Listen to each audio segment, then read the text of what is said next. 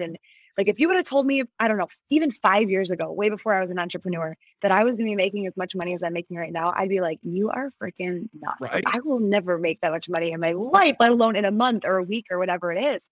So it's like we get into this world that there are infinite possibilities, but we get into this limitless world and we're like, holy shit, I can make as much money as I want. I can help as many people as I want. I can live wherever the hell I want. I can drive whatever. I can fly first class. I can go to the, like, whatever it is.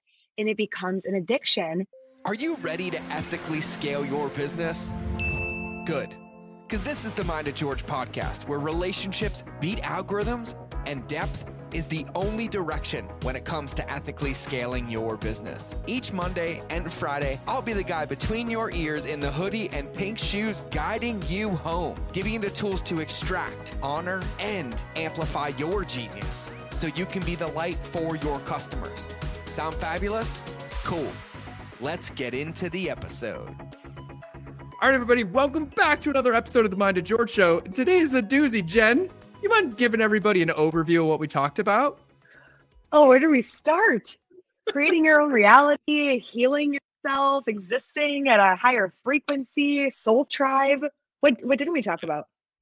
We just reprogrammed subconscious minds is what we just did. We did, and then here's what I got from it. So we've discovered that we might have been brother and sister in previous lives. Are Definitely. You choosing complacency or your soul's calling? Attachment to the results negates their possibility. How you can go from grinding to manifesting, how your success is pointless if it doesn't create love, joy, abundance, and happiness. A question that everybody should be asking and exercising, which is how can your business and life be more fun? Screw the rules, screw the box, screw it all, come back home to you. If things don't feel good, listen. If you try to do it alone, you lock off the parts of you that would actually make it possible. Alone is a badge of honor that leads to failure. Your network is not your net worth. Our tribe reflects the depth we are willing to go with ourselves. Today, I actually found out that I haven't personally birthed the baby. It's all of you or no results.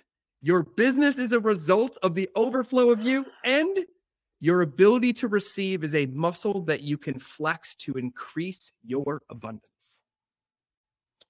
That was a lot of goodness that we just dropped. And that's all that I could write down, and I only took 20 minutes of the show. So there's another 70 that hasn't been documented. So Jen and I would like to invite you to officially welcome to the show. Have a good listen, have fun, and we will see you in the episode. Full disclosure, because that's how I run this podcast. I just completed a therapy session with today's guest. She is an absolute queen, the queen of energetics, magnetism, alignment, intuition. I would describe it as the woman who creates possibility for other women to reclaim their sovereignty and love every fucking minute of it. Her and her husband are two of my favorite people.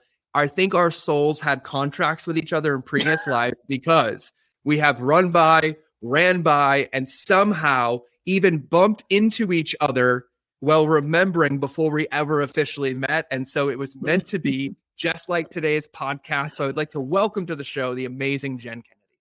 Oh my God, I love you so much. I'm just gonna have you send me voice memos every morning of just that intro right there. Done. That's I know it is actually. I'm in. I'm like, Jen, you know me. Like, I'm in. Like, part of my dream and the only reason I love coaching people or helping people is because, like, one of my favorite things to do is to, like, fill people's buckets. And everybody on my show knows this. I, like, secretly obsess about freestyle rap. I watch, like... I didn't know about this. Yeah. So here's the deal. Okay. I'm not big into, like, big popular stuff, but I love watching these underdogs be able to use words to articulate feelings and meanings.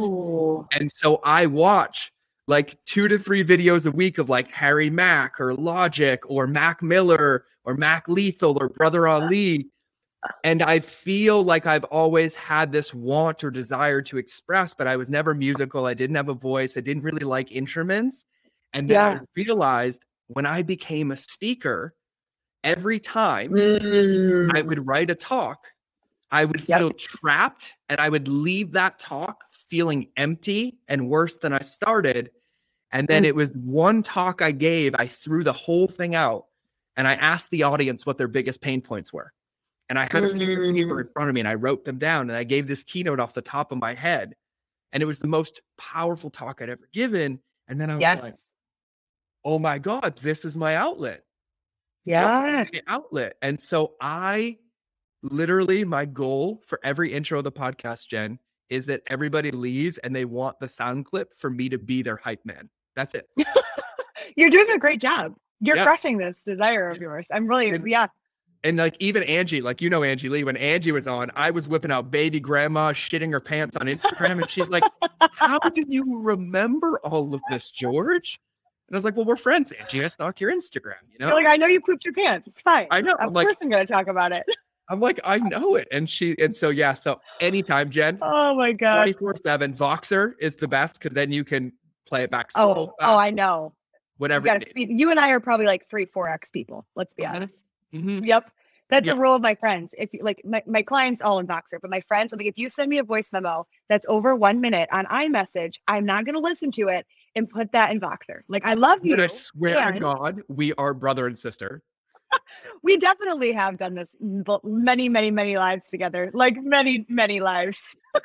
Like for those of you listening, like Jen and I have officially like known each other in person for a couple of months. We have dear mutual friends that are like reverend to me, like, and so they're in. And then for those of you wondering, you remember I used to own a company called Civilized Caveman. Well, I gave that company to one of their best friends, and then him and I still talk. And then we were talking before the show, and I was like, Jen, what's your Instagram? And she's like, well, it's the Jenn Kennedy. And I was like, funny story. Do you know why mine is? It's George Bryant. And she's like, why? I'm like, because there's an 86-year-old realtor in Michigan who decided he wanted to retire and not give me the name. And she's like, there's a woman named Jenn Kennedy that won't give me hers either. And she hasn't posted in 5 years. And I was like, she's a cat lady and won't let me have her account. I'm like, come on, guys. So we just weren't meant to be that. We were meant to have the and it's like, we're just meant to. And it is. If you open my GoDaddy account, maybe it wasn't destined to be it's, because if you look at my GoDaddy account, I have about every iteration of the crazy Mind of George, blank, one shot. And I mean, like the craziest ideas. I think I owned like 500 domains at one point. And then I was that's like, excessive.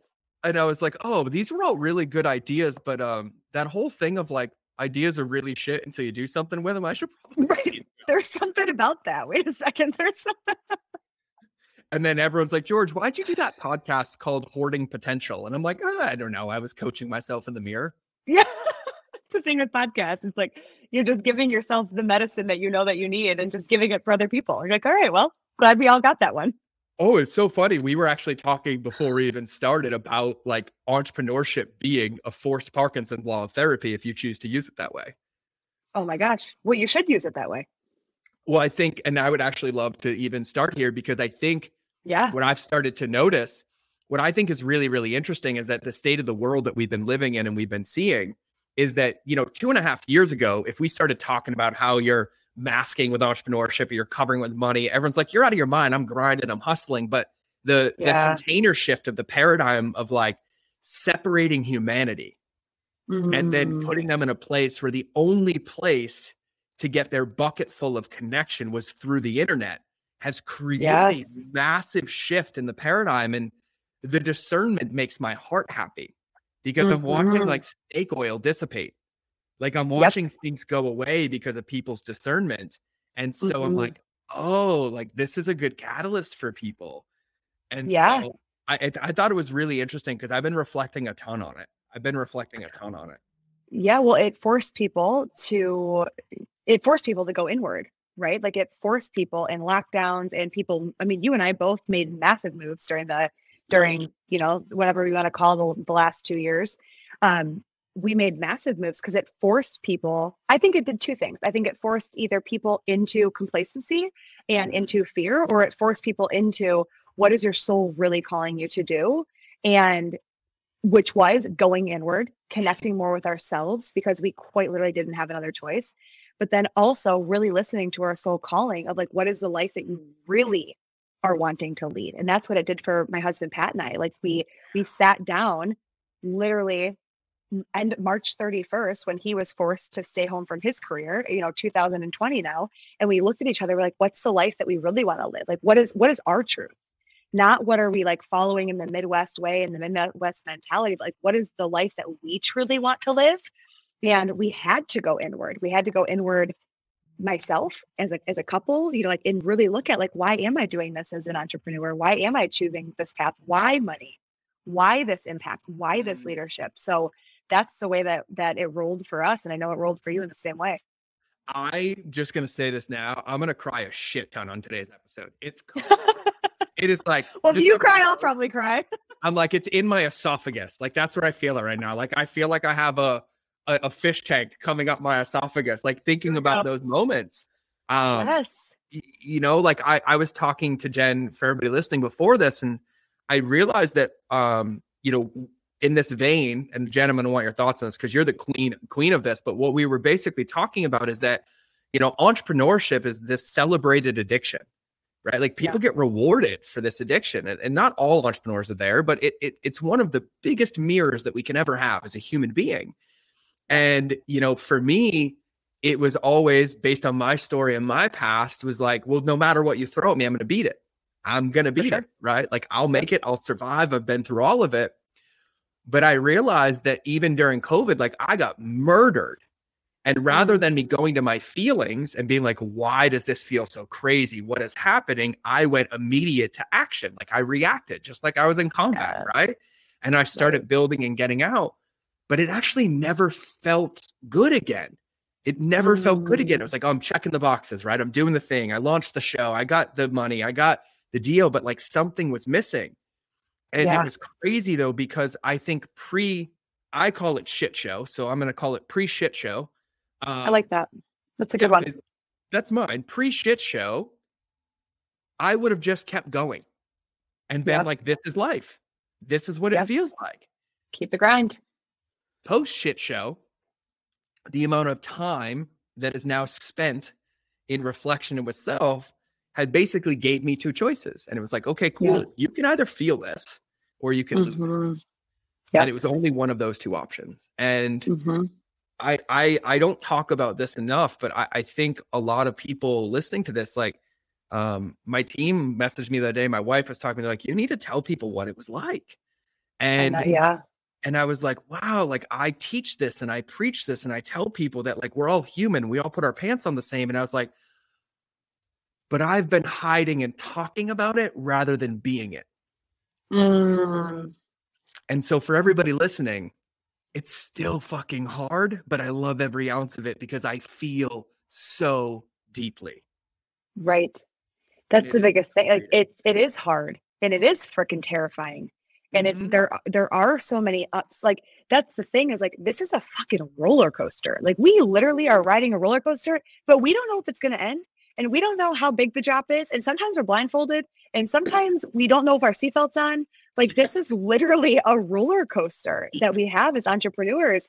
And it's so important for us as entrepreneurs not to get caught up in the addiction and the checking of the boxes and thinking that the next dollar amount or the next full event or the next full program or full mastermind is going to give us happiness, abundance, freedom, joy, you know, whatever it is that we're searching for, because we are in this world where like we do the most extraordinary things. Like if you would have told me, I know your past, and like if you would have told me, I don't know, even 5 years ago, way before I was an entrepreneur, that I was going to be making as much money as I'm making right now, I'd be like, you are freaking nuts. Right. Like, I will never make that much money in my life, let alone in a month or a week or whatever it is. So it's like we get into this world that there are infinite possibilities. And we know this because we know that we're actually souls in a human body. And the human is the one that has the limits and the soul is the one that's limitless. But we get into this limitless world and we're like, holy shit, I can make as much money as I want. I can help as many people as I want. I can live wherever the hell I want. I can drive whatever. I can fly first class. I can go to the, like, whatever it is. And it becomes an addiction if we are not fully fulfilled within ourselves. Like the money and the status and all of it, like it is only going to get you more of the same. And so you're right. The shit show showed us like, look at, you're getting more of the same. Yeah. But you can't go anywhere. You can't go with your friend. You can't go do all of this stuff right now. So the real place to look is within. Like the real place to look is within. Yeah. And I love this because I've even started to catch it, right? Like, and for everybody listening, like it's all coming out. Like I was catching, I saw everybody was at an event the other day and I was like, wait, why am I not at that event? That's where I used to make all my money. I would go to events, I would meet people, and I was like, wait, stop. Why do I feel like I need to be at this event? And then I like really dug in and it was like, oh, because it gives me a reason to run from my life to go get a ton of dopamine and validation and edification that I don't need to then miss my family and want to come back the whole time because I have it think that, oh, I have to see them in person. And I was like, but if I open my phone, I'm one step away from each one of those people. Right.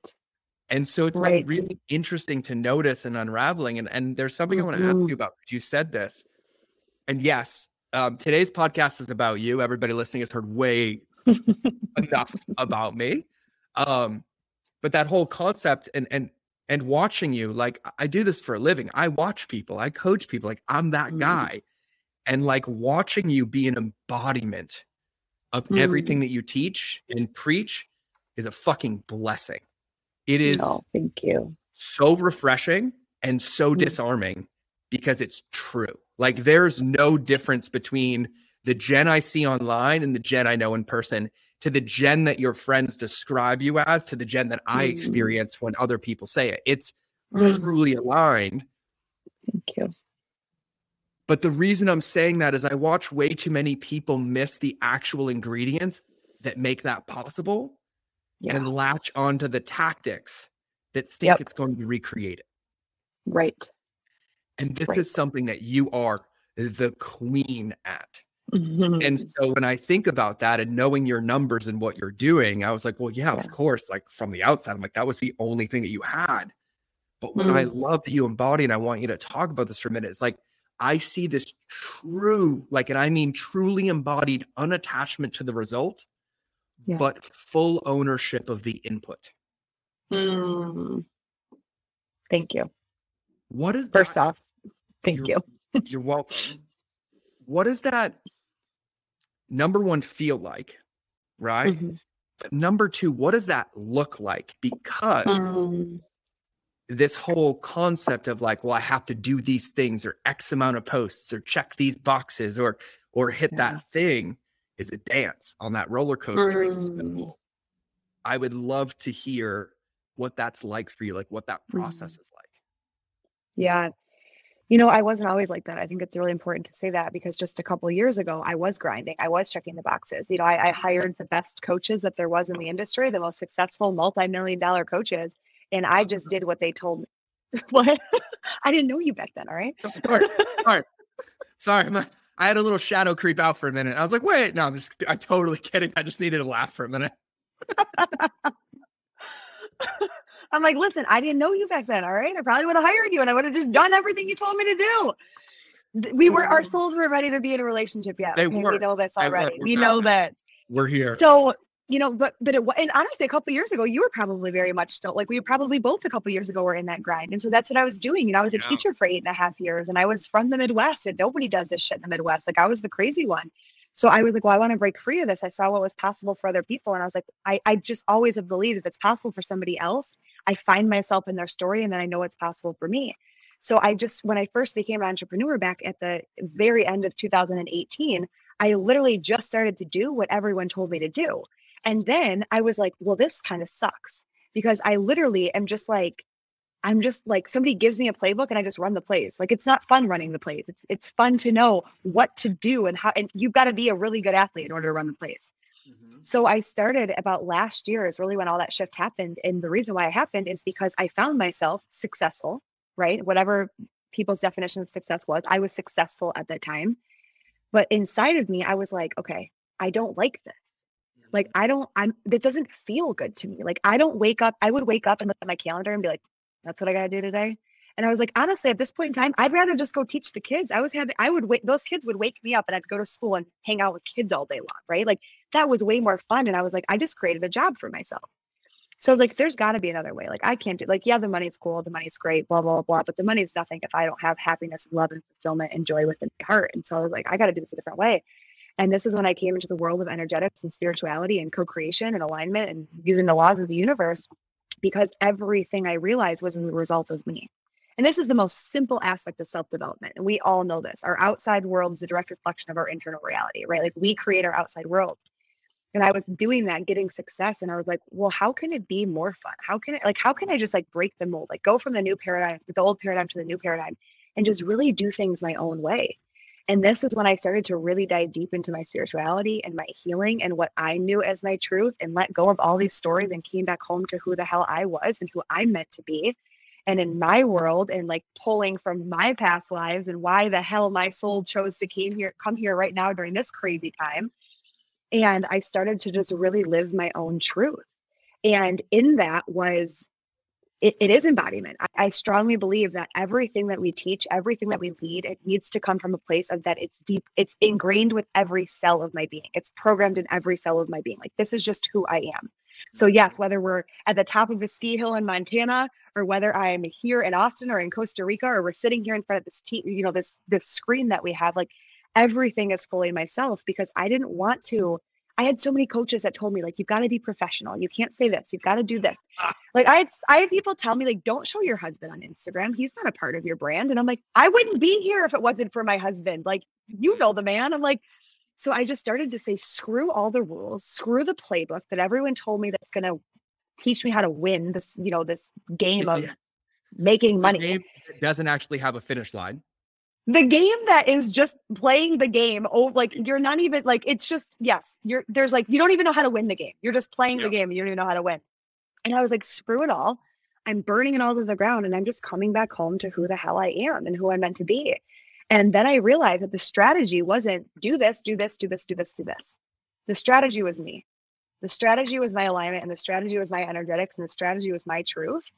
And when I started to do that, that is when all of the massive amounts of money started coming into my life. That's when I actually found my soul tribe, like my deep friends. This is when I started working with the most amazing, dream clients that I love and I'm obsessed with. Like, this is when my relationship with my husband started going to these next levels, because I came back home to who the hell I am and who I'm meant to be. And like, this industry doesn't need more of the same.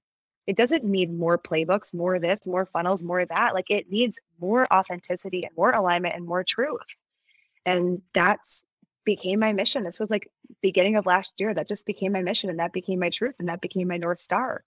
And I will never deviate away from it.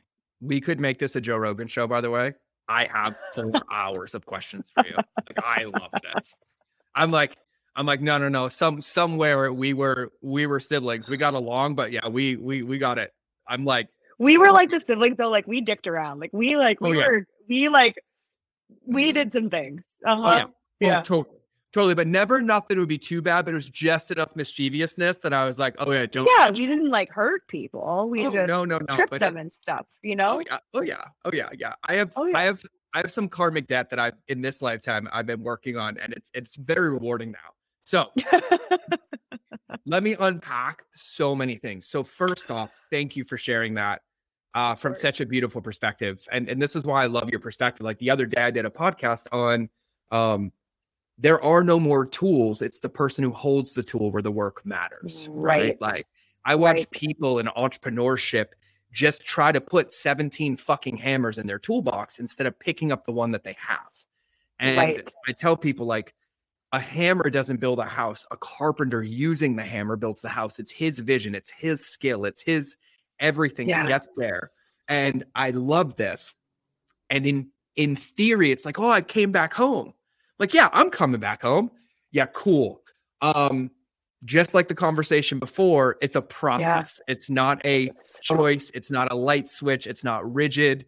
I would say, in my own experience, it's almost a lap around that modulating roller coaster in that what it's like. And so for you, when you went from like, okay, I was a teacher, now I'm doing this and I'm having success, but I'm unfulfilled, right? Like, I'm doing this, but I left a job to create a job that I own. And I now, this is a weird boss-employee relationship. Right. Right. And then you realize, like, there's got to be more. I want more. Mm-hmm.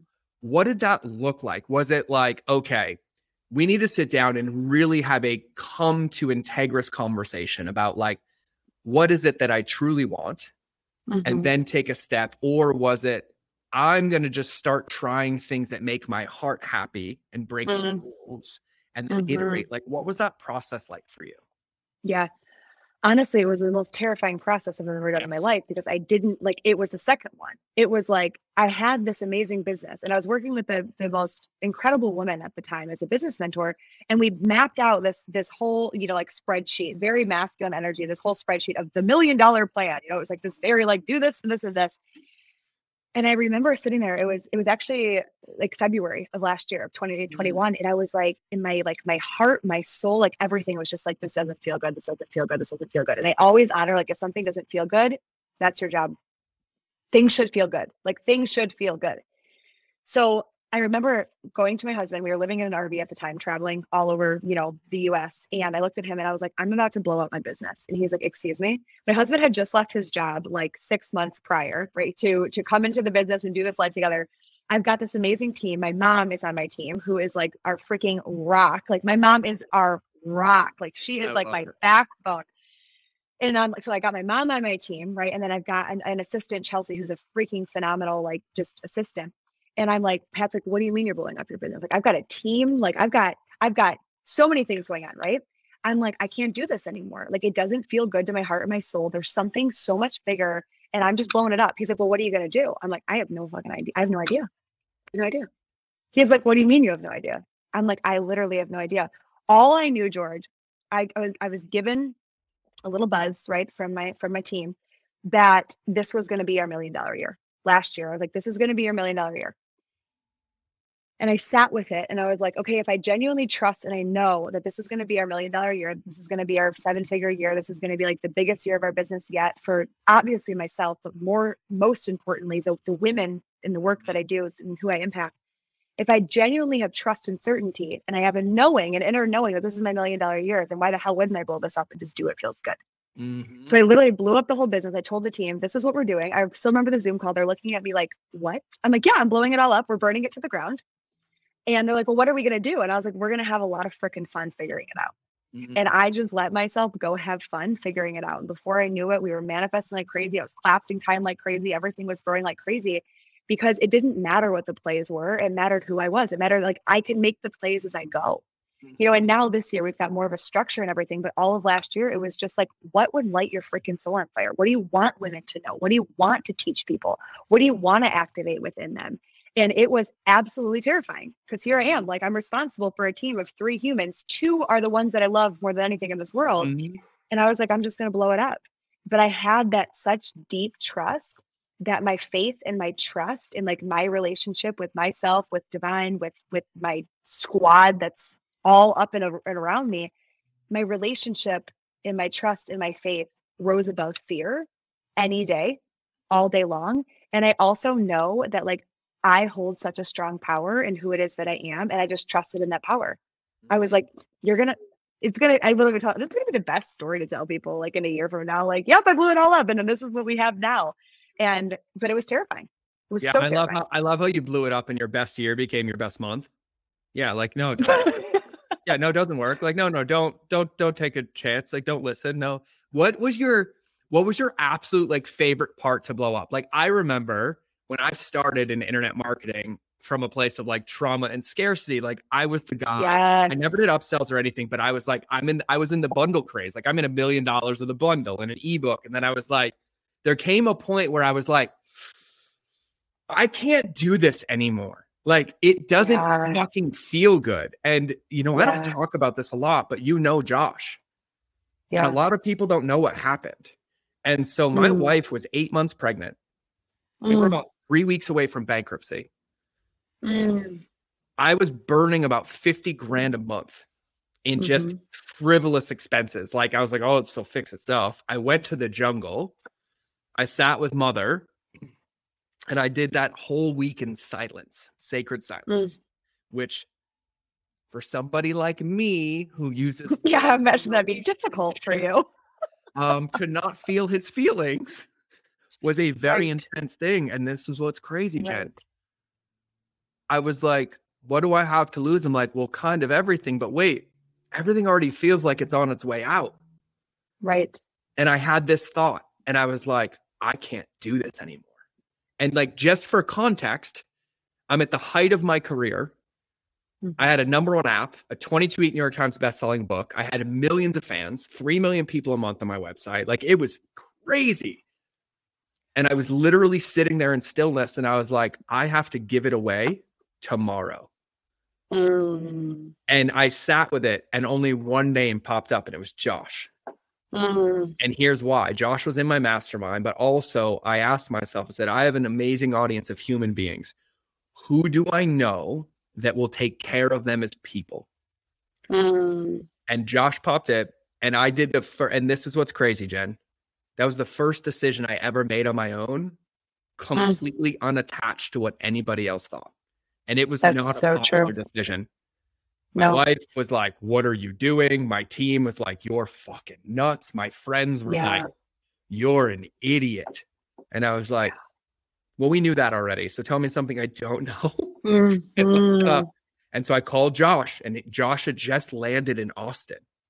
And I was like, hey, man, listen, I need you to be present for this because this is not going to sound normal.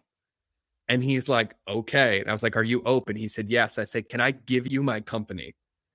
And he was like, are you okay? I'm like, I'm better than okay. But listen to me. And we talked for like an hour, and I said, tomorrow I will put you on the phone with the team. I will transfer everything. It is loaded with potential to take care of people.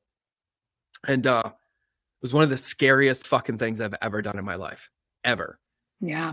And to this day, I still am a little shell shocked that I did it. But it took about 2.5, 3 years, and then it clicked for me. And I was like, oh. I kept telling everybody that I kept trying to write another chapter to that book, but it needed a conclusion. It needed to be closed. You needed to write a new book. Because what I realized is I started that company to heal my bulimia, to become an entrepreneur, to transition out of the trauma fest of the military. And then I kept trying to hold on to it. And it had become a part of my identity. And it was stopping me from everything. And so when I let it go, definitely wasn't easy, but it's really funny because it was like a reset button with a whole new different set of skills. Like, I'd made mistakes. I'd done it all. And like, I went from 0 to one of the top highest paid digital marketing consultants in the world in less than a year. Yeah. And I went from bankruptcy basically to, and out, but it all came from the same thing. And this willingness to step in and to do it is huge. And so I just want to applaud you. And just like the way that you've done it and embody it is fucking beautiful. Thank you. And I want to ask a question about my story that I shared with you, because you said this earlier. And I think this is one of the most profound things is you said, if things don't feel good, listen. What I struggled with was trusting my feelings. Right. Because I was like, is this from a place of scarcity, trauma, or abundance and possibility? And I didn't know how to discern that. And so I would lean into my feelings, and like, I'd say 3 out of 10 times I was right, and 7 out of 10 I was completely wrong. It's not the best batting average there. Now I would say it's about 9.9 out of 10, right? Yeah. Was there a process for you in learning how to trust that and like build more into that? Because I know the amount of people that are listening that are like, well, I have this, but something's missing. Or, we said it earlier, like, when was the last time you asked yourself, how can my business be more fun? Yeah. How can it be more blank or be more enjoyable? And I think all of that really comes down to feelings. Yeah. In entrepreneurship, we live in a world that it's basically designed to prevent you from feeling your feelings. And so, what was that like for you? Did you lean into the process? Did you have a stillness practice? Did you journal? Did you was there things that you did that helped you navigate those waters? Yeah, it's a great question. We have such similar backgrounds. I also had, an eating disorder for so much of my adult life. I came from divorced parents. When I was 5 years old, they got divorced. My dad's been married 3 times now. My dad's a recovering addict and alcoholic. He's gratefully been sober for over 13 years now. Growing up with a single mom, and we never had money. We were always afraid that we were going to lose our house. So I grew up as the oldest daughter that takes on a lot. like the oldest sibling of a family just takes on a lot, especially in a single parent household, because the single mom doesn't often have people that they can talk to about it. So then you just talk to your oldest daughter. So I grew up way too fast. And I took on responsibilities that I wasn't supposed to have way too young. I had 3 jobs a day. I turned 14. I was always grinding in college, like I was in college, but I was also working as a waitress and I was a babysitter. And then literally the June of 2019, when I left teaching, was the first time that I only had one job as an entrepreneur. Because when I was teaching, I also was tutoring, and then I was starting my business. So I was getting my master's degree. Like I've always stacked so much on my plate. And because of all of that, where so much of this trauma resides, or where it starts, and then it forces you to numb your emotions. It forces you not to listen to yourself. It forces you to look externally. And I love that you said that earlier, of like, this was the first decision I've ever made for myself. I was the queen of like, okay, who do I know that can help me with this? And I would call like 7 people and then get 7 different answers. And then I'd call my mom and she'd always give me the same freaking answer, which was, you need to make this decision yourself. And I was like, why do I even call you to ask you these damn questions, Mom? Like, grateful that she always forced that upon me. I didn't click till I was like 30. But, I numbed my emotions for the majority of my life, and I didn't listen to them because I thought that my emotions as a woman made me weak. I thought that my emotions made me powerless. I thought that they were just this crazy out of control thing. And especially as women, we have cycles that mess with our emotions, that affect our emotions every single month. So I was taught all of these horrible things about my feelings and my emotions. And so coming back home and actually realizing, number 1, the power that I have in my emotions, but number 2, that it was safe to feel them. I remember, Georgia, our huge conversation we had before this, and this just is now coming up. I'll never forget the first day that I met Pat, fell in love really super quick, right back. How could you not like love it? Okay. Right. Everyone loves my husband. He's like, I fell in love with him. So, falling in love, I'm like, you're my person, whatever this is. The couple months into our relationship, we get into our first argument. Couldn't tell you, 99% of arguments, couldn't tell you what the hell it was, right? I had 2 glasses of wine. So let's add that to the mix, okay? And Pat looks at me and dead in the eyes, and he goes, Jenna. I'm like, yes. He's like, strength is not doing it alone. It's opening up, it's letting me in, and it's letting me help you. And in that moment, if I didn't drink 2 glasses of wine, I would have said a few choice words to him, grabbed all of my belongings, and never seen the man again. But since I drank 2 glasses of wine, I knew that I couldn't drive home. So I think I still probably said a few choice words to him, went to sleep, woke up the next morning, and I was like, before I opened my eyes, I was like, damn it, you got to break up with him. Like, this is it. Like, he thought that he was the one. He's clearly not the one. Like, can't do it. It was so terrifying to me to, number 1, feel my emotions, but to number 2, let somebody also into my emotions. And in that moment, I was like, I got to break up with him. So I like opened my eyes, rolled over, and then I looked at him, and then like, thank God my highest self tapped in and was like, no, he's right. And obviously I didn't break up with him because here we are married and, still doing this whole thing. But, that was the first time in 2014 that I actually considered letting somebody else into my feelings, which means I wasn't actually considering letting myself into my feelings. And so much of healing my eating disorder. Can you please say that again? Because Jenn, that cannot be brushed over. I said it was the first time in my life that I ever let someone into my feelings, which means it was the first time that I was actually willing to accept my own feelings. Mm-hmm. And thank God for that man, right? Who opened up those doors for me. And, from that point on, I started to really, truly get in touch with my feelings and my emotions. And I started to be able to discern the difference between fear and possibility.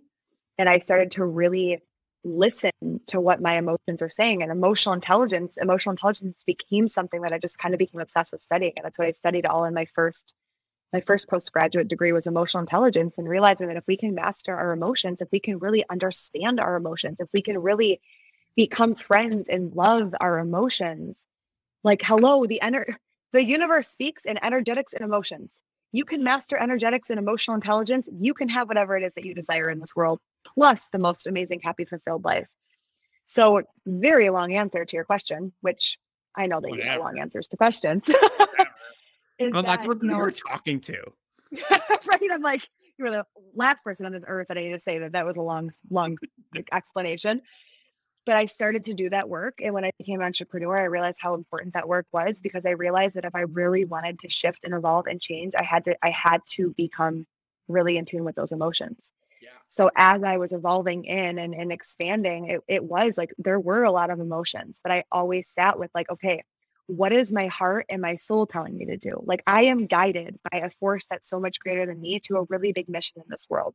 If the vision is in me, the vision is for me. And so is this just 7-year-old Jenn that's terrified to take a risk? Or is this like, what is this? Right? What is this? And so I started to really, when emotions came up, happiness, sadness, really like I'm using air quotes, everyone who can't see this, like there are no bad emotions, but people think, bad, like the bad emotions, right? Like sadness, frustration, shame, guilt, like when those emotions came up, I sat with them and this is a practice of stillness. And I was like, okay, like, why do you feel sad? Why do you feel frustrated right now? And I, like you, George, I am an emotional processor. I'm a verbal processor. Yeah. And thank God our spouses are amazing sounding boards, because I would be like, hey, Pat, I need to speak this out loud. I don't need you to say anything. I need to just speak this out loud. And if you hear anything, tell me, but I just need to talk. And that became a big practice of mine as I worked through fear and worked through doubt and worked through just all of those feelings that are not comfortable to work through, so that I could really get to that place where I could be clear on where it was that I was going. Would it be a fair assessment, or like, summary to say that a lot of the feelings, like the fear, I'm not going to make it, like all those feelings weren't actually feelings. They were actually just labels for you finding a way back home. Right. Because 100%. Yeah. Because like, the reason I'm asking, like, I don't think you really know, Jenn. Like, I worked 3 jobs at 13 and 14. Jenn, Fire I twins. was in the Marine Corps as an active duty Marine. I had 2 part-time jobs because I was convinced it was the only way to not end up an addict and homeless and in death and destruction in the world that I grew up in. And so like, I would get to work at 4:30 in the morning and leave at 6 p.m. And then I would go deliver pizzas from like 7 to 10. And then on Fridays and Saturdays, I would bounce until 4 a.m. because I was jacked. And so that was like, I have to do this. It's the only way to get through this. Like, and I even lied when I was 13. I forged working papers because I was homeless and I needed money. And so my first job, besides the paper route, is I was the skate guard at the rink. I get to yell at you for going too fast on ice skates. I see that. And then it was so good because I would get to go fast to yell at you to slow down. And if that's not foreshadowing for my trauma and what I had to do in my life, like nothing is. And I don't know what is. Yeah. I don't know. Yeah. I don't know what is, but I'm asking that because like, even recording the show with you today, based on like what's been coming up in my life, is that one of the things that I've always prided myself on is being the human and being okay with it. Like, I'm wearing a hoodie that says unapologetically authentic, right? And that's a hard road sometimes, to be so open about bulimia and sexual abuse and all of those parts. But it's also a practice because it's a muscle, because I didn't realize for the last couple of months I've fallen out of it. And I was standing over here like talking about things, and I was like, oh, I'm not being those things. I'm missing the beingness in these things. And it's what it feels like is I'm coming to a new home is what it feels like. It's like I'm coming to a new home, to where like my home, like I live in heaven. Like, this is where I'm going to die. Like, hopefully 56 years from now, I'll just make up a number, but yes, this is where I'm going to die. And everything that you're saying rings so true to me, because there's so many moments in my entrepreneurial life and in my life, and everybody listening to this, to like, it fucking feels impossible. Like, there's no way I can step. There's no way I can move. But if I think about every one of those moments and reflect back now, it was easy. And it was the perfect step to take. And you're talking about this and like coming back home and finding home. I think the biggest thing that I keep hearing as an undertow, and I don't know if you've said it openly, but for everybody listening, is that there's one thing that's carrying you all the way through, is that when all of these things happen, when these fears and these insecurities, when this thing, is that the only place you went was in. And then even when you were off gassing, or Pat, can you listen? You were sounding the process to go in and to go in Right. and to go in. Right. And I feel like it's a lost art because for me, going in for years, I had convinced myself that I was going in, and I was going in, but I was only going into the depth and the level that I could at that moment. Now as I've continued to grow, going in is not a check a box, I went in. It's a every day, in every moment. Going like, okay, got it. I think that I should do, hold on. How do I feel? Yep. Right. Yeah. And the old personal development adage of like, it's not do, be, have, it's be, do, have is something that you truly embody. And so one of the things that you said, and you've said this quite a few times about your soul tribe. Okay. Yeah. I love this concept because I understand what it means. And you gave some allusion to Pat and some other things like that. But I can give a direct correlation in my career based on my circle, right, where I've hit the levels that I've hit. Because like, for those of you know, Stefanos has been on the show quite a few times. He's my husband. We are the only ones allowed to have, you know, open relationships with each other. Our wives don't mind. They just had a baby 3 days ago. And it's so I know, I saw that. It's so beautiful. But, you know, one of my favorite things about him is that we have each other's tickets punched. And what I mean by that is like, I'll get a message from him and I'll respond. I'll be like, fuck you, I'm not answering that. He's like, damn it, you're right. I shouldn't have said it. And then I'll send one and he'll be like, stop fishing and feeling all codependent on me. And I'm like, I love you and hate you at the same time, right? And then it's like, my world is burning. What do I do? And he's like, do you feel something? And I said, yeah. I said, sit with it until you don't. Yep. And it's one of the most beautiful things to have. Yep. So when you say soul tribe, what do you look for? What do you mean?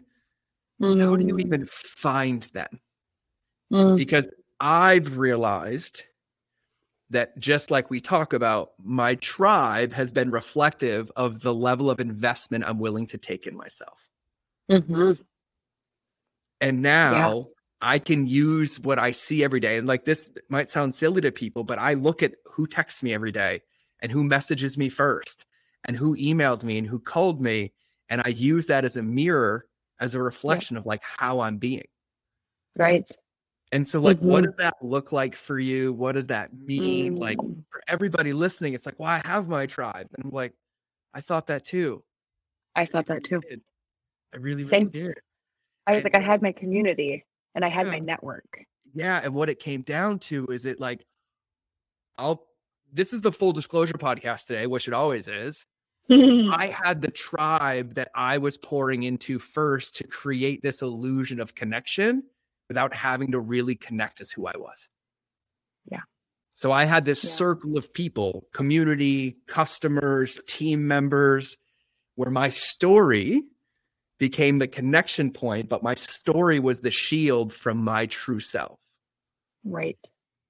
Right. And so I'd love your genius in this very wide open question.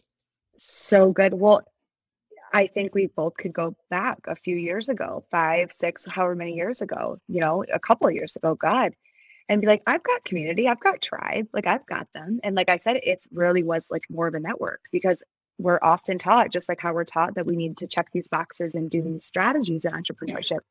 We're taught to network and to have as many people in your network as possible. And or your network is your net worth. Oh God, that's the worst one. That's the worst one. I'm literally holding a crystal in my hand right now and I wanted to hit myself in the head with it. I've been holding this crystal. I always hold crystals when I'm talking and I'm just like, oh geez. Yeah, I was told that by like my first 4 business mentors. Your network is your net worth. Your network is your net worth, right? And so what happens is that we typically have these connections that are very surface level, right? They're very surface level, rooted in who you are, what you do, how many followers you have, how much money you make, where you live, what you drive, whatever it is. We've got these surface level connections. And we could go back and look at during those times, we were operating very on surface level. So because we were operating on surface level, all of our connections were surface level.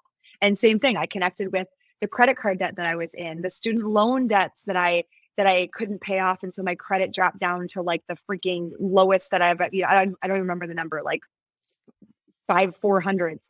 I could connect on the fact that I didn't have gas to put in my car. And so I quite literally found quarters around my dad's house because I couldn't afford rent on my own. I was living with my dad. And I literally found like $2.50 in quarters and filled up, $2.50 worth of gas. And so like I could connect with those stories. I could connect with my eating disorder. I could connect with the surface level. And until I was able to go deeper and connect with myself deeper and heal myself deeper and understand my traumas deeper and my conditioning and reprogramming and all of that, I couldn't have those friends. There was no way. There was no way. So when I started to do that, all of a sudden, I started to find like Soul Tribe. I started to find, we were talking before we recorded the podcast, friends that I could just bawl my eyes out to, and they don't judge me. They don't think that I'm less than. They actually see me more powerful because I can express those emotions. We started to find tribe that we actually could be like, hey, I'm struggling. Or, hey, I want to unapologetically celebrate with you right now. Like, I just want to own the fact that this is what happened. Or, hey, I realized that I had this deep within me and I just healed it and I want to talk about this. Like, could we just talk about this? So like our tribe reflects the depth in which we're willing to go with ourselves. But there's a hard thing, and I'd be curious to reflect this back on you to see when you shifted this, because we're with ourselves, we're doing this work, right? But then all of a sudden we're letting these people in, and it's so freaking vulnerable to show people our shit and to show people that we do struggle and to show people that we are terrified. And so there's this like next level of trust, especially like, I don't know brotherhood wounds, right? Because I don't have brotherhood. I'm a woman, right? So the sisterhood wounds that run so deep within us as women. I mean, we backstabbed each other from the moment that we knew that girls were like that we were girls. I remember like 6th grade, we were talking behind people's back. And remember when you could like star 69? Remember like back on telephone days? We like star 69 people and get them to talk. Like we did horrible things to each other as women. Like we grew up in a world where we couldn't support one another, because if you win, that means that I don't win, and I want to win. Like I want to win, and I played sports my whole life, so like I was competitive as hell, and I was like, I will win. Like I will win this game. Mm-hmm. And so then there's that next level of actually letting people into your life and genuinely trusting that they have your best interest and that they want to see you succeed. And I'll be honest with you, George, like I'm still breaking those walls down for women. Like I don't think they do either. And I've had some difficult situations as an entrepreneur, like the last couple of years with women who I thought were my friends, and it ended up that they weren't. And so I don't think it's a thing that we're ever healed from. I think we're always doing the healing, but hey, like, how was that for you of being able to actually break down those walls and let people like actually trust another man to be like, hey, I'm crying right now. Yeah.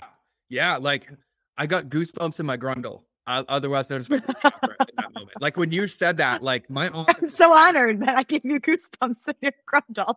I said that on a podcast the other day because I have to use alliteration. I was like, that's a fucking funny one. That's a good way to say I felt it in my root chakra. That's like totally my personality. If you don't know what a grundle is, like do not Google it. Like, just trust him. Just trust. You know what's funny is in funny meaning, like reflectively now, is that the easiest place for me to go whenever I started opening up was to the feminine, because that was where my trauma lied, my abuse from women and things like that.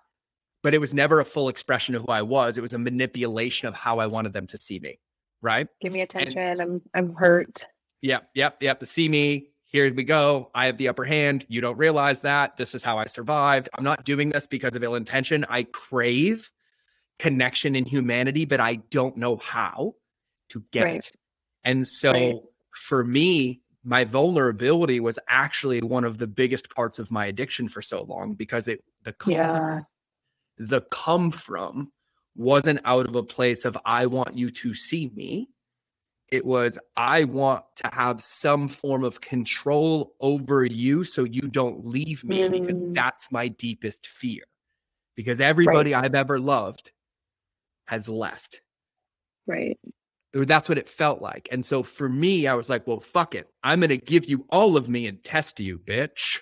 And it was like truth bomb, but in a way that didn't work. And then I would say, of all motherfucking people, Stephanos. We were at a John Wineland event we did not know each other. Mm. Know each other. I knew Christine. They were together. Did not know Stefanos. He didn't know me. I didn't know him. We're doing a 5-day immersive with John Wineland, which if anybody wonders, I would choose Marine Corps boot camp for 13 weeks again over that work if you asked me, but now I will choose that work, but it's intense. But 80 men, pure structure, pure container, 20 hours a day, stillness, sovereignty. I mean, like, boom. Night 3, we start working on daddy wounds, right? Your dad and proud of you and like the brotherhood wounds, right? We get into dyads. Who's my dyad partner? Stefano. We did like a 3-hour dyad of like the deepest parts of like what it felt like was a 2-year-old screaming for a man to just hug him and to hold him and to say it's okay without thinking it's a way to pay back the abuse that came or the words that hurt, that it wasn't some reaction. And this went for 3 hours. And I mean, I was raw. My body hurt. My eyes hurt. My eyes were swollen. And I saw him the next day at lunch. And we sat together and we just had this moment of silence. And then we didn't even know each other's names in the dyad. So we introduced each other. And I was like, what's your last name? And he's like, Stefandos. I'm like, are you Christine's boyfriend? And he's like, I am. He's like, what's your name? I'm like, George or Brian. He's like, wait, are you that fucking caveman guy? I'm like, I am. And that kind of opened up for me. But then I did it again. I went to another event and I loved bomb all the men. And so like, I want you to picture George because you know George, 80 men in a room. Why are you here? My marriage is on the rocks. I'm such a failure. Blah, blah, blah, blah, blah. And John, if you listen to this, because you listen to some, I fucking appreciate you for this more than you will ever know. John stood me up in front of 90 men and said, this man doesn't know who he is as a man without a story. For the next 7 days, if anything comes out of his mouth that's a story, you put your hand over his mouth and you give him a hug. And for 7 days, I had 90 men holding me accountable, which was one of the hardest things in my life. Because I didn't know how to just be. Like, I was like, why would they stand next to me if I'm not doing something or fixing something or doing it right? And for 7 days, I had 90 men that got to witness like the rawest, hardest like week of my life. And it was fucking hard. Yeah. And then it got easy with practice. And now it's hard again because there's a new level of depth. There's a new level of understanding. There's a new level of like truth. Yeah. And what it feels like, Jenn, is that I've manifested my own mission and vision for the world that I wrote down 4 fucking years ago. And I'm like, those are the words I chose. That's what I wanted. Here it is. Like, why was I not more specific with those words? That's the words, and I will never forget them. A shaman said, you don't have a purpose for your life. And he's like, find one. And I'll never forget, I opened a notebook and I wrote, to stand with structure in the face of resistance to create possibility. And it was in that moment I said, this is why my life has been the way it's been. Because my story can help create possibility for others. And that's where the lighthouse came from. Right. And then now what I have to remind myself is that to be a change maker, to make a difference, to stand for possibility, is that a lighthouse is alone, but it's not lonely. Right? It's serving a job, it's serving a purpose. And as an entrepreneur, it's like, okay, cool. I want to achieve these things. I want to do these things. I want to build these things. And I wanted somebody to tell me how to do it, to tell me how to walk a road that had never been paved before. It's my job to go into that darkness with enough confidence, self-love, and light to mark my own path. And so now Blaze the trail. When I say it's hard, is it takes a lot more restraint for me to discern why I'm sharing. Like, am I sharing to connect, to go deep, or am I sharing to disconnect and to repel? Right. And so there's this big integrity thing that I work on now that I really plug into and I check into. Like, just for those wondering, like before we hit record, I basically looked at Jen. I'm like, I'm blabbering in my feminine right now to take more breaths together. So like I can be, and it was like a release for me. Yeah. And so when I say it's hard, I don't mean hard in the sense like I don't want to do it or there, but it requires a level of presence and investment into a muscle that is very new for me. It feels like a new leg or a new appenditure that I'm like learning how to use. And it's like, okay, cool. It's not programmed into my subconscious yet as like my default operating system. And it's getting closer, but I love it though. And what I have found is that the moments where I've been scared the most have created the biggest shifts. And the ones where like I felt into it and I was like, but does this guy really want? And I was like, who gives a fuck? Like, this is my truth, which actually I wrote this question down earlier and I wanted to ask you, and that's the perfect segue. Because for me is like the beginning of this podcast when I did your intro. I didn't do any research. I didn't go check anything out. I built the container in Parkinson's law so I can trust myself. I can trust my flow. I can trust my intuition, right? And so it's like, okay, whatever is about to come out of my mouth is coming out of my mouth in this moment, right? Right. And so it's easy in the frame of like, hey, we're on a podcast. Cool, right? Yeah. But when I'm going throughout my day, I have millions of thoughts. My current exploration game is when do I take those thoughts and put them into action? And when do they remain thoughts that need to marinate before they get put into action? And so you are like, if things don't feel good, listen, or like you, intuitive, magnetized, like truly in your power, your sacred morning, sitting with the dog, like overlooking the lake, like manifesting, and you're like, I got a thought. Yeah. Right? Do you take that thought and just act on it? Or do you put it through a process and sit with it? Like, what is that like for you? Well, what's interesting, my belief, my way of being is that we as humans, we know this, we talked about this a little bit, masculine and feminine energies, right? And the feminine is the one that births, that's a word, births. The feminine is the one that births it. It births these new thoughts. It births the new thoughts. But like, we don't birth things out of our head.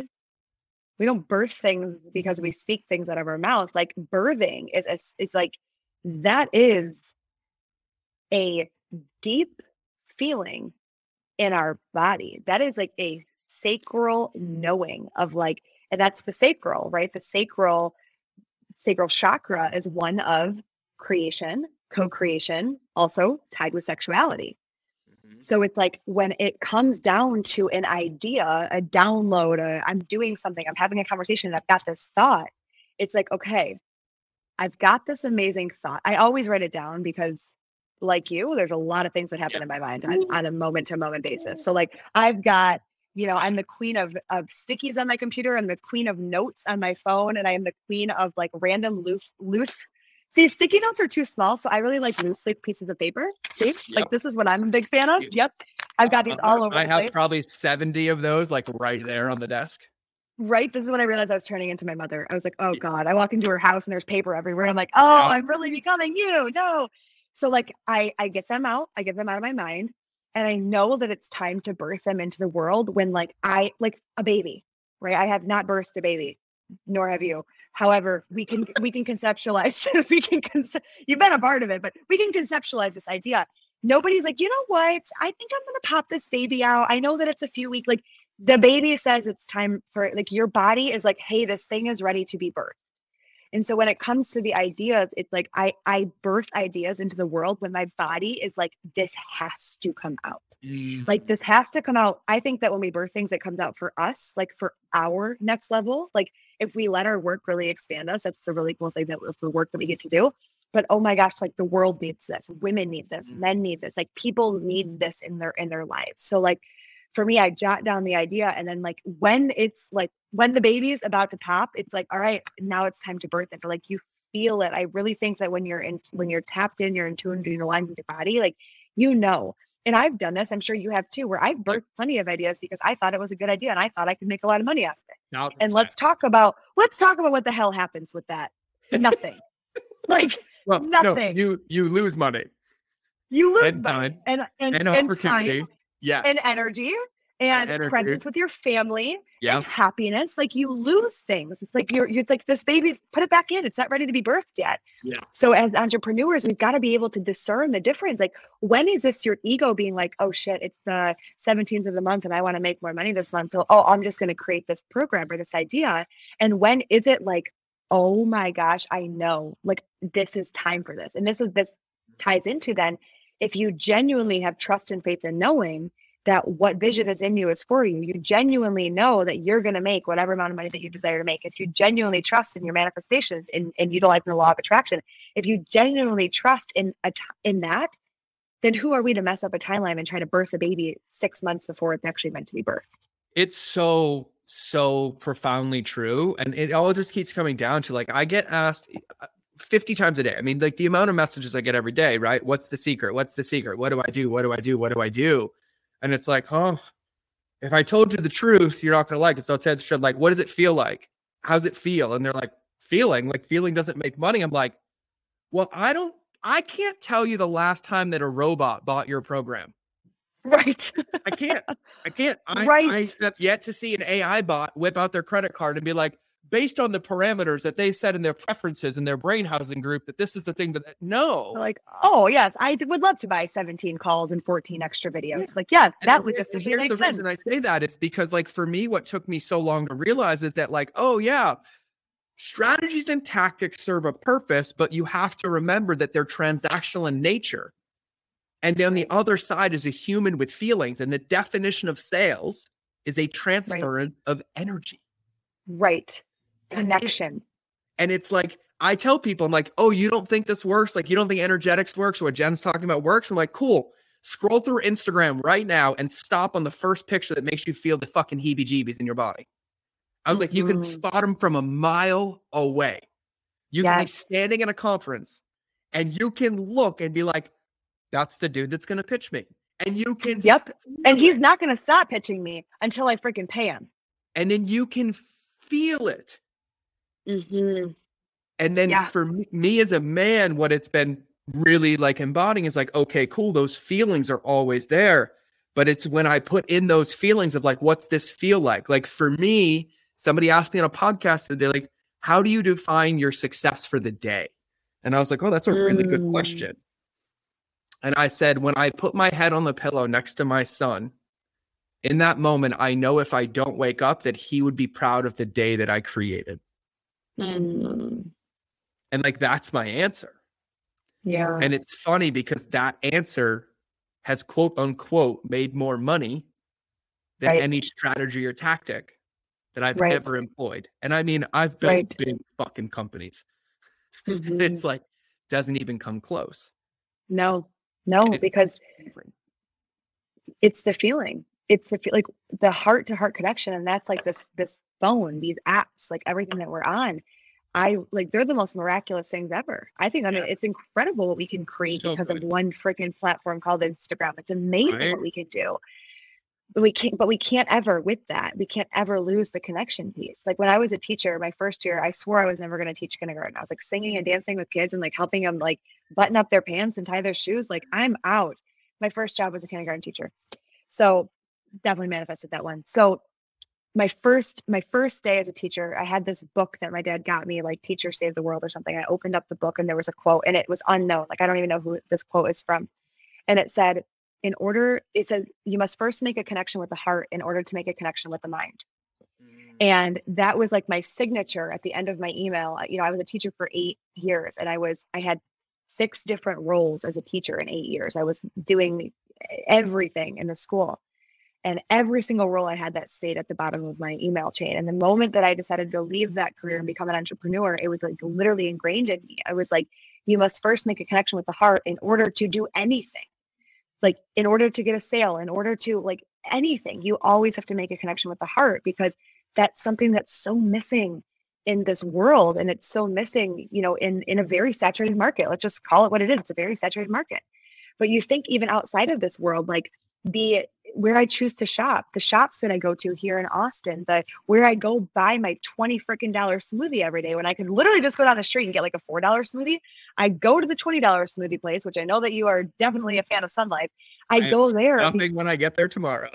Literally, like I go there because like I love the owner. I love the staff. I love the way that it makes me feel. Like I love being a part of that. So it's something that, yeah, strategy. But if you can make a connection with the heart, that's how we really, truly not only make the sale, that's how we actually change people's lives. Because we really, really are connecting at the core. And we know that's how we change from within. And there's a lot of people, and I've been in masterminds and I've been in programs where like it looked like they were heart led. And then I very quickly was like, oh, I was just a number. I was just a number to a multi-million-dollar business. I was just a number. And I hated that feeling. I was like, that's not the way in which we change this world. That's not the way that we all shift into this new paradigm of life and business and living.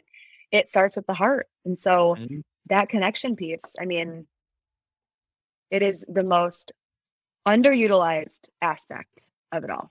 1,000%. Because closing is a byproduct of connection. That's all it is. 100%. And like, here's what's funny is like, you even say that, like my mastermind has done 350 grand a month. It's done 10 grand a month. And right now it's actually the lowest ever been. I'm even telling you about it because I fucking love every ounce of it. I'm like, you're family. Yeah. And they're like, you're in a little too much. I'm like, oh, no, we got more. Let's go. Like, I want more. I want more. And it's so interesting too, because the one thing I want to say is like, and I'm going to hit the point about Sun Life because there's a really good thing that I wanted to ask you about there. But it's like, one of the things that I've had to really rely on, like everybody's like messaging me. They're like, hey, did you see this company? They're talking about like getting on phone calls with their customers. Did you see this person? Like they're talking about adding value. And I was like, yeah. And I was like, you remember 6 years ago when I started and all you told me I was fucking crazy and I was wrong. And it was like, that's the thing. I always come back to that like mission statement for me, because it's like, okay, cool. Like there's going to be people that don't like the lighthouses. There's going to be people that say they don't need it. For sure. I mean, they don't want it. And I was like, but here's the thing. If I turned my light off every time somebody said that, everybody else wouldn't get to see it. And when they realized that there was something different, the light wouldn't be there anymore. And so for me, I just want to put a bow on just what we've talked about up to this point, because it's been so powerful for me. It's like, I am a very well-connected human being. Like I am a phone call away from anything that you could ever need. Money-wise, travel-wise, jet-wise, life-wise, connection-wise, it doesn't matter. I am a minute away, right? Yeah. And understanding all of that and putting a bow on it is that when I really, really get down to it, the only journey I have is the one with me. That's it. And I spent a good 10 years of my career thinking that my journey was going to happen through osmosis of everybody else. Right. And then I realized that no journey was happening, nor no depth, nor no relationship until I focused on the right place. And I was like, oh, got it. And so now I'm like, cool. And like we talked about this earlier, is like, imagine the depth of relationships when you get deeper into yourself and deeper into your intimacy and deeper into your energetics and deeper into your world. And like, that's what it is for me. Like everything that you're saying is like, so bad. I feel so edified and so happy.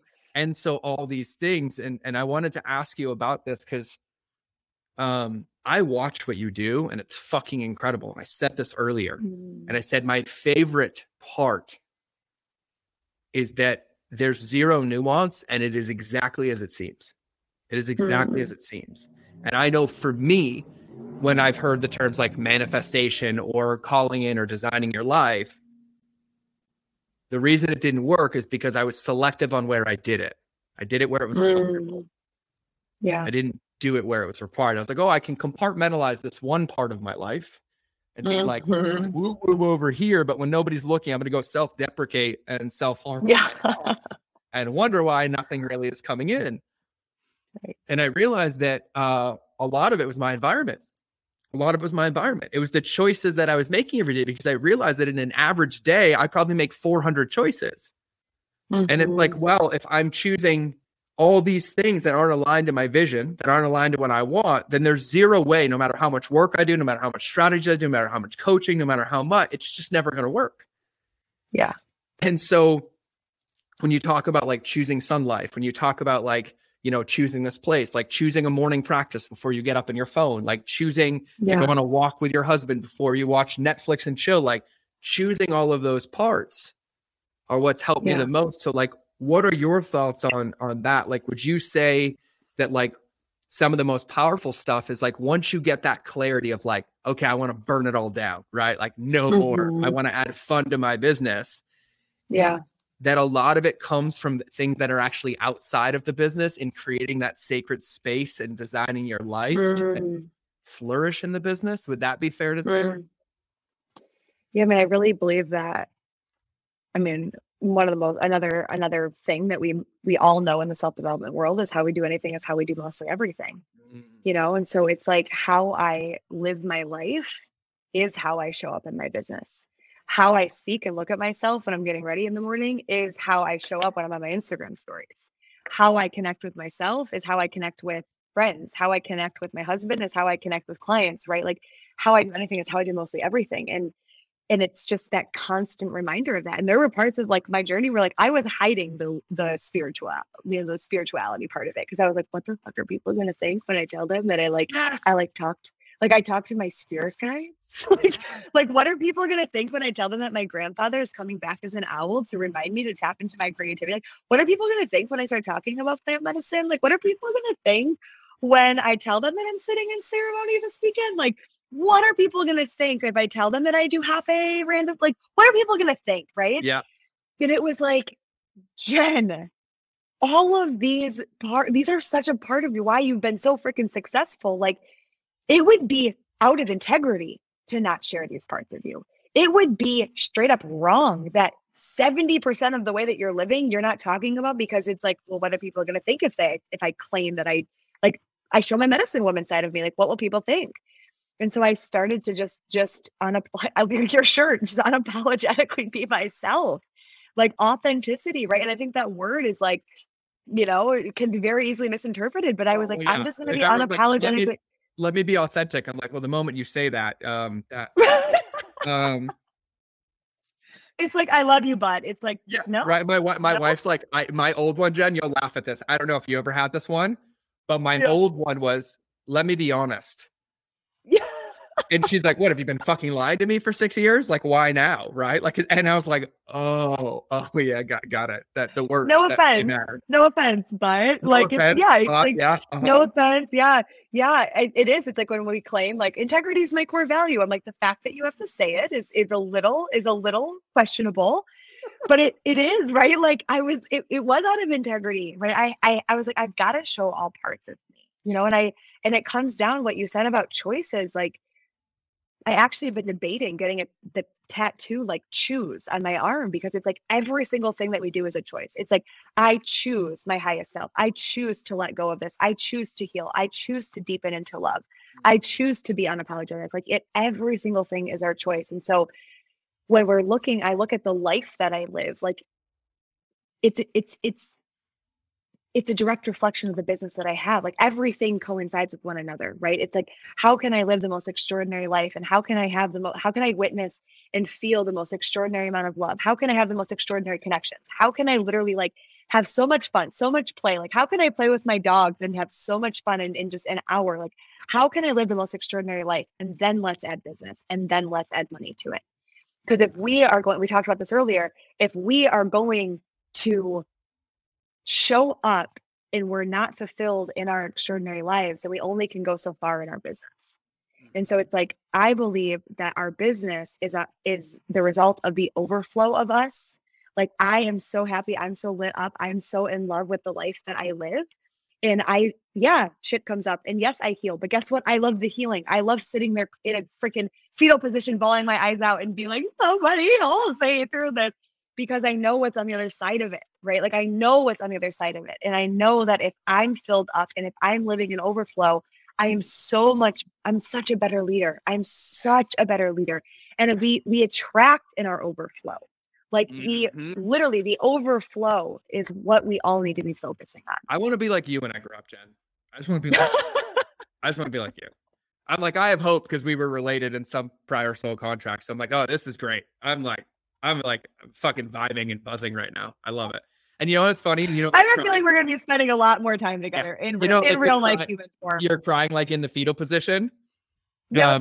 For those of you wondering, my wife and I are incredible and we're doing incredible work together, but we do a lot of work together and we heal traumas and we heal a lot of it. And as you know, I have deep rooted sexual trauma around the feminine that has caused some issues in our marriage and things, not issues, but areas of work that need to be done. And Jen, you're going to laugh at this. Like we had this big conversation the other day. My wife and I felt like I was in junior high. We were on the phone for 11 hours because she was in Costa Rica and I was in Ohio. And I was like, I think we rode probably the same roller coaster 67 times in one day. And like we got through all of it. And then I'll never forget at the end, like some of the things that we talked about and cleared, I was like, how am I okay with these? But I'm so glad I'm okay with these. And this is the work we need to do. And this is it. Yeah. And then she's like, do you need anything? And Jen, I know shit. I said, when I come home, I want you to sit on the floor and I want to lay in your lap and I want you to hold me like a baby. And I just want to be held by you. We are literally this. I tell Pat all the time. I'm like, can you just hold me like a baby, like a baby? Like, yes. And I told her, I said, I have reverence for you as my wife. And I said, but I also realized that I've never allowed since that day when I was 5, the feminine to hold me, to support me. And I was like, when I met Mother Ayahuasca, God, you picked your label. I'll never forget when I said like Akashic Records to somebody one time and then, numerology. And then I'm like, oh yeah. Yep. Straight Jacket George over here. You nailed it. Right. I'm in. Right. I'm like, well, Jupiter is, in Taurus right now. So that and then there's just a little too much, this is what I tell people now. Like, there's 3 colors of crayons in my box, black, white, pink. That's it. Right. I don't need 64 varieties. Like I work pretty well with those colors and I'm loud enough with just pink that I don't need anymore. Right. Like I make my statement. True. Yeah. Jen's like, yep. True. Totally. I have pink shoes at my event, Jen. Brand new pink shoes. Nope. I can't wait to see them. They're making the debut. They're coming out. And then, but I just remember like when I was going through all of this and starting to heal and starting to connect. Oh, the point I was going to make is like, you talked earlier about like, my human body, my soul, right? Like this human, like, until you can explain to me how this fucking meat suit is held together and how all I have is quote unquote protons and neutrons, right? And atoms spinning around in this space. And if I cut it and then it heals and you can't like literally logically or scientifically explain it, even though people with egos think that they can, even though if you really ask critical questions, there's a lot of holes in it. Right. Then there is something about our feelings and intuition. And I had a thought earlier that I wanted to share because you talked about, like, I asked you about the thoughts and how do you know when to act on them? And you might laugh at this. I hope you do. But I'll never forget, I was in Costa Rica sitting with ayahuasca, right? Mm-hmm. And my intention that night was merge me back with my soul at all costs. Merge me back with my soul at all costs. Because the first 2 nights I refused to add the word all cost. I just kept, merge me back with my soul. And those were some really rough nights. Only if it feels good. It felt worse by not asking all costs. All costs happen. And it was the most profound and beautiful night of my fucking life. Yeah. And the next morning we're in integration. How's everyone? It's like, mine was horrible. And they're like, why? And I was like, because nothing happened. Like, what do you mean? I'm like, I had all these thoughts of like, what if this and what if this and what if this and why that? And then he said, okay, cool. He's like, do you really think that you instilled those own thoughts in your fucking brain? And I was like, oh yeah. And he's like, oh, you're convinced that every thought and idea that you have is coming from your trauma or your understanding. He's like, try this on for size. Take all the thoughts that you wrote down last night and ask yourself a different question. Where did they come from and why did they show up? Yes. And then I was like, oh, fuck. Right. And then he looked at me yours. And then he's like, so now what? And then I was like, oh, and he's like, let me guess. It was too easy. Wasn't hard enough for you, was it? Didn't hurt enough, did it? Mm. And then I was like, and he's like, medicine works, bro. And he said, bro, his name's Drew. I fucking love him. He's like, works, bro. And then literally, Jen, it collapsed every paradigm that I've ever had. Yeah. Right. And the holistic psychologist posted something this morning. And it's so true to even this conversation. If our identity is wrapped in struggle or suffering, feeling good will register in the body as a threat. Right. Right. And that's what happens to people. That's a lot of what we talked about today with entrepreneurship. Yeah. And it's like, like I think about the days, like, I mean, like some of the shit that I've accomplished should have been impossible.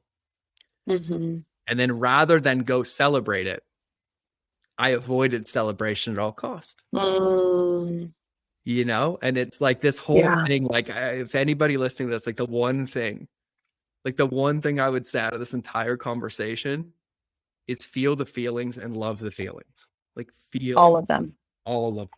And I mean all of them, every ounce of them. Like for those wondering, like in this call, on this conversation, I've probably felt 500 feelings. Like I ugly cried. That's probably the ugliest cry I've had. Like that one hit me deep. I like mildly cried. And then in the middle of this, I see a text message pop up from my wife. You, me, dinner, 5 p.m. I love you. And I'm like, you know what I mean? It's like, all of the things. And it's like, but I think that like, that's the most beautiful part. Cause here's what I'll say. Like, I love this podcast, Jen, because like, we're friends, so I feel like we can actually just talk back and forth. It doesn't feel like that. So I had a little bit of like shame in my brain for talking too much, and then I was like, Jen's not gonna like me. That was the thought. That was the thought I just had, just like 10 seconds ago. For everybody wondering what it's like to be inside of these brains, I was like, is she okay that I share all this? I'm talking so much. I don't know what to do. But that's what we get to do. It's a beautiful co-creation, and that like breaks the paradigm of what a podcast even is, or what a friendship even is, right? It's like, it's a co-creation. It's like we say something, it evokes something else. We say something, it evokes something else. And like that, to me, those are the most authentic things to listen to. And those are the things that really shift us so much to our core. Well, it's like, oh damn, they went there.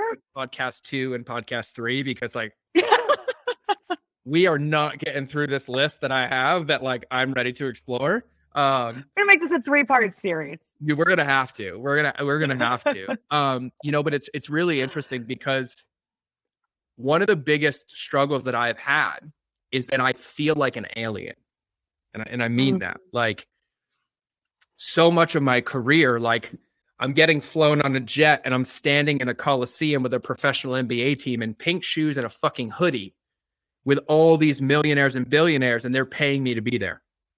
Yeah.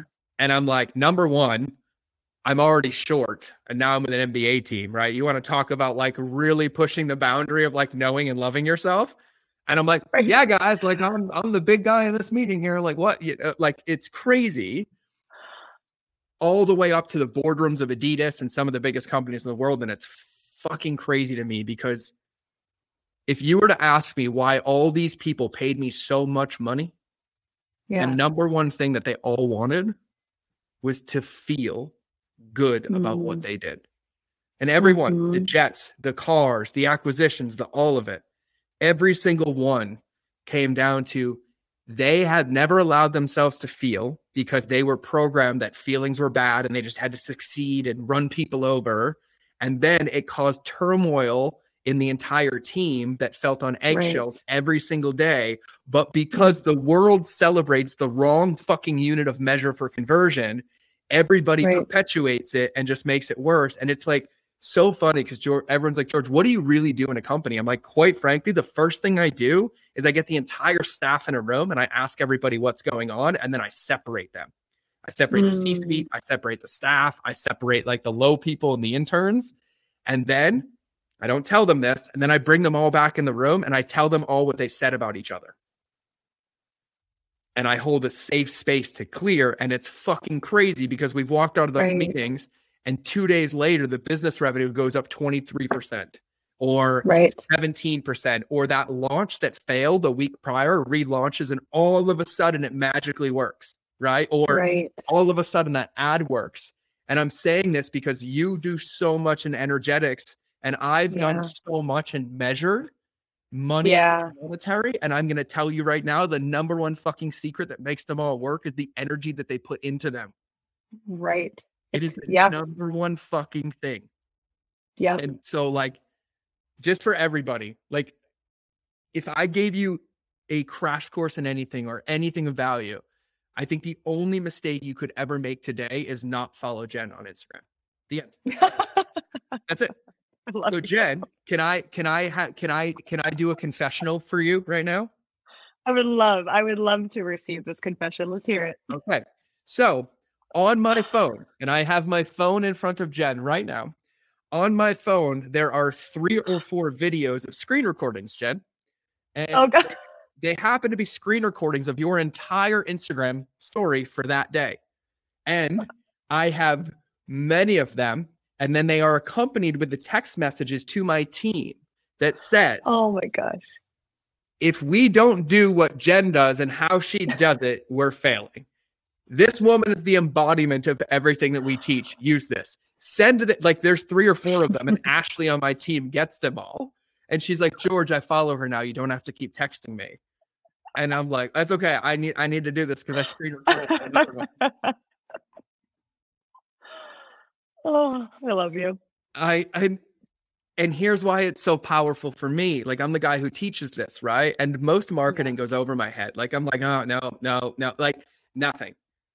Yeah. I can't not watch what you post because it makes me feel something every single time. Oh. It makes me feel grateful to be your friend. It makes me feel grateful for the work you're doing. It makes me feel happy for the women that are enrolling in your stuff because you can feel the depth and the integrity in what it is that you're doing. And so I was only partially kidding and partially self-deprecating when I said I want to be like you when I grow up.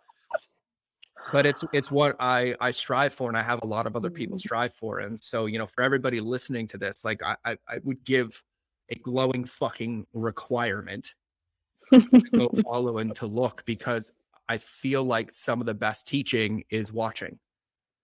And it's a beautiful thing to witness. And what I love so much is that, like, there's nothing you're hiding behind the scenes.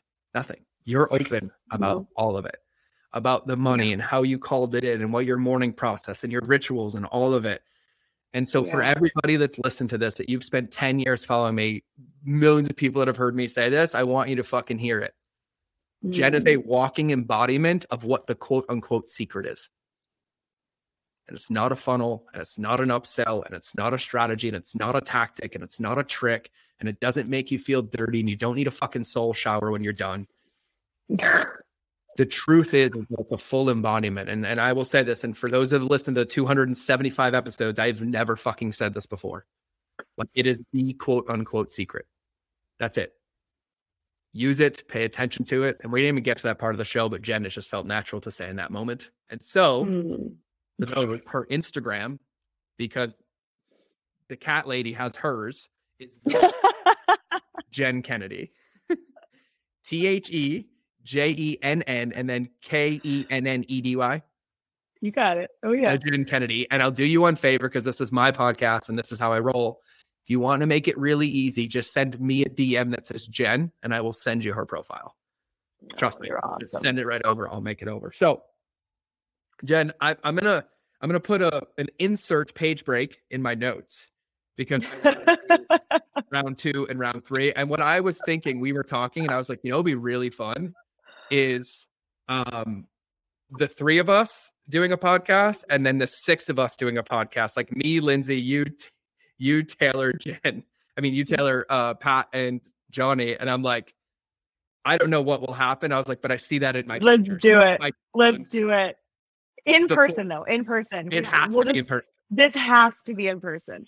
And then for everybody wondering, like, I'm literally going to see Jenn and Pat either tomorrow or Saturday. And I was like, oh, but all my equipment's here anyway. So I was like, we'll do this remote. It's way easier. So it's perfect. But our next one, we'll just all come back to Montana in the summer, and we'll do tons of hikes and some nice medicine. And we'll do it. We'll do Montana in the summer. You know that my husband was born to live in Montana. I know he was. Oh, I'm stoked on that. I'll be in the jungle. He'll be my, and we'll just. We had many chairlift conversations, and I was like, "Oh yeah, you're my boy, bro. I got you. We're here. Yeah. We're here. Oh my gosh, And, I love you. I'm so grateful. Y'all, oh, you and me both. So before we asked and started, I asked Jen, and I was like, "What would be the thing that you'd be bummed if we didn't talk about?" And she's like, "Well, the one thing that always comes up is money." And I want to say this intentionally now because 90 minutes in, we've talked about nothing but money. Right. Just in That's the thing. Actual things that change our relationship with it, that allow it to be a tool in our life. 100%. So 100%. What I would love, Jen, is for you to put a bow on it so we can close with that before we hit the last question. I love you. So grateful for you. Thank you for all of that, by the way. Because you guys, and people say things like this will be part of the bow, is that the way how we do anything is how we do mostly everything. So the way in which we receive kind words, the way in which we receive friendships, the way in which we receive love, the way in which we receive anything is quite literally the way in which we are able to receive money. So when we are fully able, right, because we ask for things, and that our job is to align to become that. And then our next job is to actually be able to fully receive and allow the thing in. So I will put a bow on it with that, and the asking for things and knowing that we are worthy, and all of the stuff that we've talked about, it all has everything to do with your ability to be wildly successful in this world. And not only money, like money is only one small area. It's like love and connection and happiness and joy and abundance and all of the things. And we'll dive more into money in another episode because we're gonna be back together. I could do an entire episode on my conspiracy theory of the paradigm as to why the world has a broken relationship with money, because it makes them susceptible to control and manipulation. We literally are gonna. That's all right. Write that down for our next topic. Like it's all of the stories that we have. It's so great. I don't have to write it down because I'm a verbal processor. I'm like, Jenn, I'm gonna add it. I'm gonna add it to my 77th page over there that I won't look at for another year. Oh, you mean like these? Yeah, like those, or these, or that one. And it's like, okay, cool. And then I went to digital, and I had to stop digital because I had a running list, and it felt overwhelming to me. Yep, I was like, this is. Yep, same. I'm like, this isn't helpful. No, not at all. So good. I gotta end the show in the normal fashion I do. So first, I don't think you need another recommendation. Go fucking check out our Instagram. You're welcome. Little toxic masculinity being overly compensated and direct. Go. Okay. I've let it go. We're good. Sweet. Go check out our Instagram. The Jenn Kennedy, 2 N's in Jenn and 2 N's in Kennedy. There we go. Or DM me. Okay. So Jenn, I'm gonna be processing this episode on my flight tomorrow, and I'm gonna be like reading my own notes over here because this was huge. But I like to envision that everybody listening to this just got Men in Blacked for the previous 90 minutes, right? Somebody just tuned in. They happen to be sitting in the car. They jumped into this part of the episode, and they have no context for anything that we talked about. But you have the ability to tattoo a piece of wisdom into their soul that they will take with them forever. What would you have them hear right now?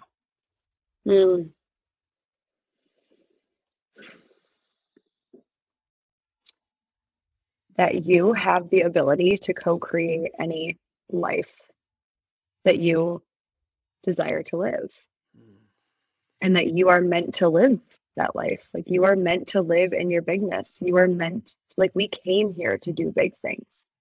That was our mission and why we all came here. That's why you're listening to this podcast. That's why you followed George. Like we came here to be the biggest versions of ourselves, to live a limitless life. And you have the ability to co-create with whatever it is that you believe that's above you, God, source, universe, whatever you want to call it. Like you have the ability to co-create the most beautiful life. And it's not going to be easy, but it's not supposed to be easy. If it was easy, everyone would do it. We'd just have a very different world. So you have that ability, and that's the power that, like, I think both of us really wish to instill within people. It's like, this is your freaking life to live. And listen, we all went through some shit to get here, and it's our job and it's our responsibility to heal, to let go of those old stories and to write our own. And when you know that power, like, it is the most beautiful life that we all get to live, and we get to live it together. I love it.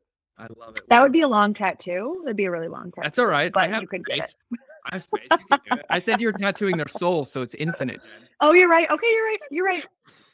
Done. I was thinking 3D. I forgot that we're talking 5D. My bad. All right. We are full 5D here. What's so funny is like in 40 years, it took me 40 years to realize that every fortune cookie is simple and true. Right. But my humanity has complicated and messied up the process. So true. And so true. In that vein, I read something the other day and you hit this, and I'm going to add my 2 cents, which I don't normally do, but it's on my heart, to where we have all experienced a lot. And it doesn't matter what your story looks like. It doesn't change the reception of the trauma. We've all had it. We all have it. We can relate and we can bond over it. And the most beautiful part, though, is that through those situations and those experiences, there were things that were passed down generationally, experientially through trauma, but there were also gifts that were passed down as well. Right.